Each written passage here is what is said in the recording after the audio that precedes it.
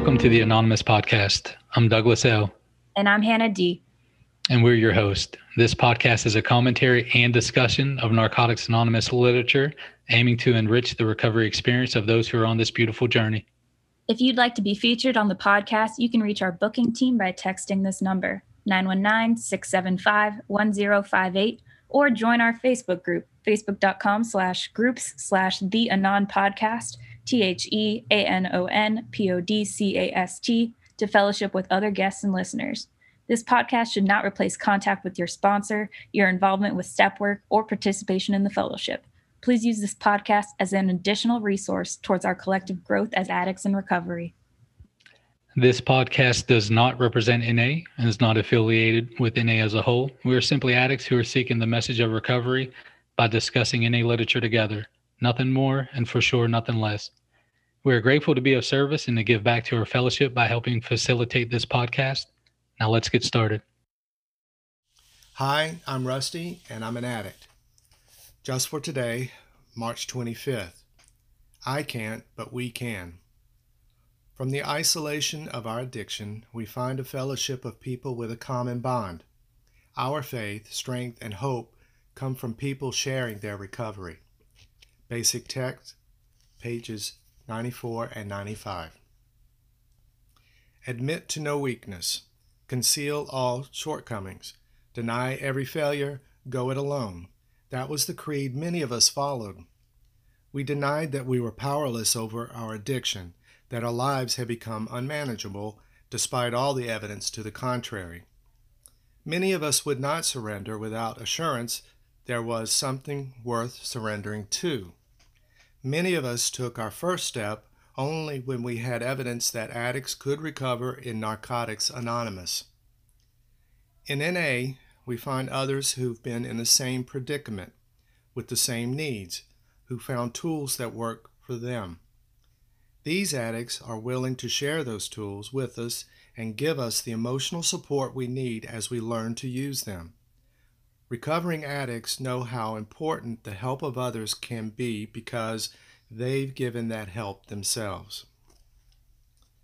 When we become a part of Narcotics Anonymous, we join a society of addicts like ourselves, a group of people who know that we can help one another recover. Just for today, I will join in the bond of recovery. I will find the experience, strength, and hope I need in the fellowship of Narcotics Anonymous. In today's episode, we'll discuss the Just for Today meditation with our guest, Ian T. Hey, Ian, welcome to the Anonymous Podcast. Thank you. Bro, can you tell us your clean date, where you attend meetings, and can you give your home group a shout out? Absolutely. My clean date is November 4th, 2016. I go to meetings in the Cincinnati, Ohio area, also Northern Kentucky. And my home group is Dark Side of the Spoon. We meet Monday nights in Anderson. All right, fabulous, man. So, Ian, let's transition to the Just for Today. Can you share your thoughts on I can't, but we can? Absolutely. For me, this is what the entire program is built on.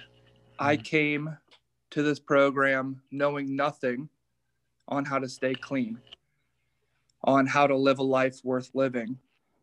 And by looking, listening, and following direction, I found that, others went through the similar perils and paths that I did. And it was really a matter of asking and getting advice from my sponsor, people in my home group. A lot of recovery for Ian is just listening. It's going to a meeting and being present and listening to others' experiences, not necessarily because they could have a huge effect on me, but maybe my friend is going through something and I can connect with that person and connect them, and they can learn from each other.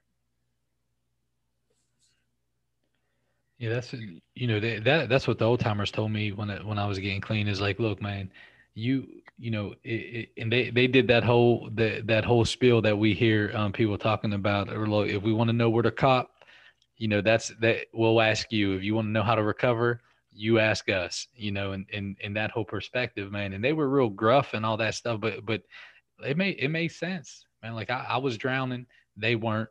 They could show me how to live, they could save me, so I had to get busy with doing what they were doing. Um, so Ian, have you had the experience of saying, okay, um, I want to go, I want to handle this area alone.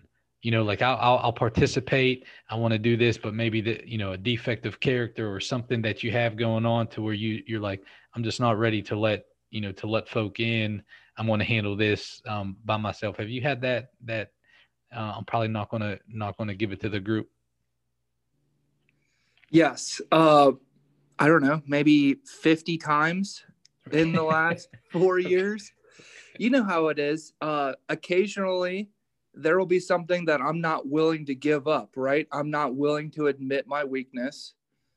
I deny that I failed at doing this, and it will take a knock of pride for me to open up. But here's the lesson that I continuously learn is that the longer that takes, the longer I sit in my own misery, right? I think one of the best examples that I have is I have an original amends list from the first time going through the steps, right? And I have 3 amends to make on that list still. And one of them is, excuse me, a former drug dealer. And he's turned his life around, and you can imagine the things that happened between us, right? Mm-hmm. And I've had every opportunity to go make this amends, to reach out. The script is written. It's been written for a couple years, but I cannot bring myself to do it.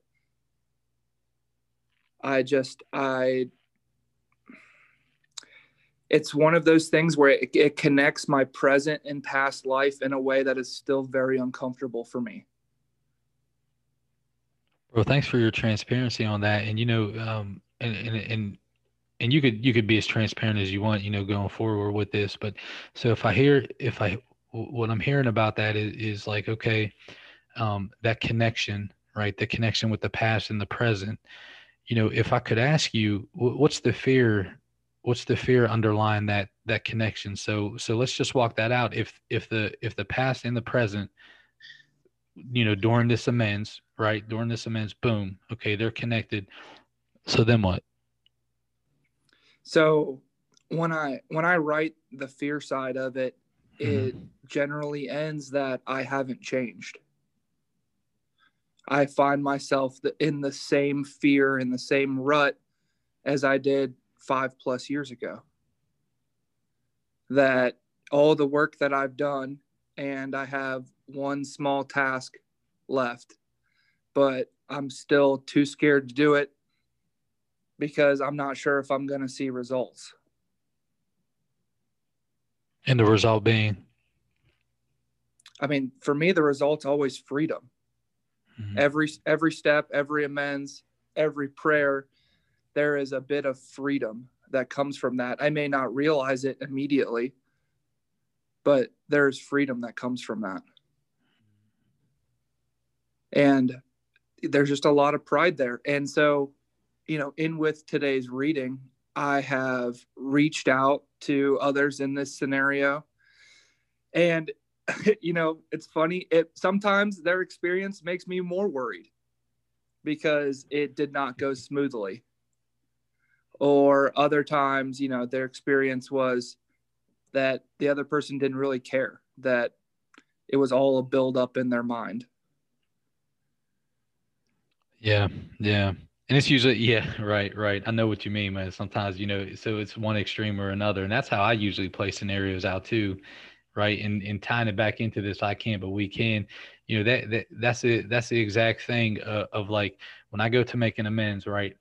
In my mind, it's going to be this reunion of just love and embracing, it's going to be that extreme, right? And then the other, or it's going to be, you son of a bitch, I'll kill you, that type of deal. Like there's no middle ground, bro. There's no, in my mind, right? Like there's no middle ground, on that. But in reality, isn't that man, our addict? Isn't Oh, that our dude, yeah. addict way Oh, of for thinking? sure. It's everything's For sure. dichotomous. It's black and white. That's yeah, without a doubt, man, without a doubt. So, but looking at this though, the more I share and the more transparent I become, and I understand, like, okay, I'm definitely not the only addict who's had to make an amends to an ex-wife. I'm not the only addict who's had to now check this out, make an amends to an addicted mother who helped my wife at the time relapse. Now, you follow me on that, bro? I'm Like, following. I had to talk about fucking my part in that when I really feel like 99% of that shit, I was on the shit side of that. Yes. That situation, bro. But I have to and so here's what happens from my experiences, like those fucked up amends situations that you're talking about, is like, if I really do just put faith in the higher power to handle the results, I'm not, my responsibility isn't to fuck with the results, right? It's to carry out the action part of it. So I did that, man. I reached out to my mom, talked to, the ex-wife, talked to, and bro, I'll be damned if it didn't happen right in the middle. It wasn't one extreme, it wasn't the other, which in my mind it has to be, but the actual experience was kind of like right in the middle. I got busy, went to the meeting, kicked it out at the meeting, shared about it, and got on about my day. And I didn't have that thing like, hammer me in my spirit anymore. And so, I just wanted to share that with you, man. And that ties into that. I can't, but we can be that's what I heard folks sharing. And I was thinking, when I would hear people sharing about this amend thing, I'd be like, man, fuck it. They just don't understand this situation.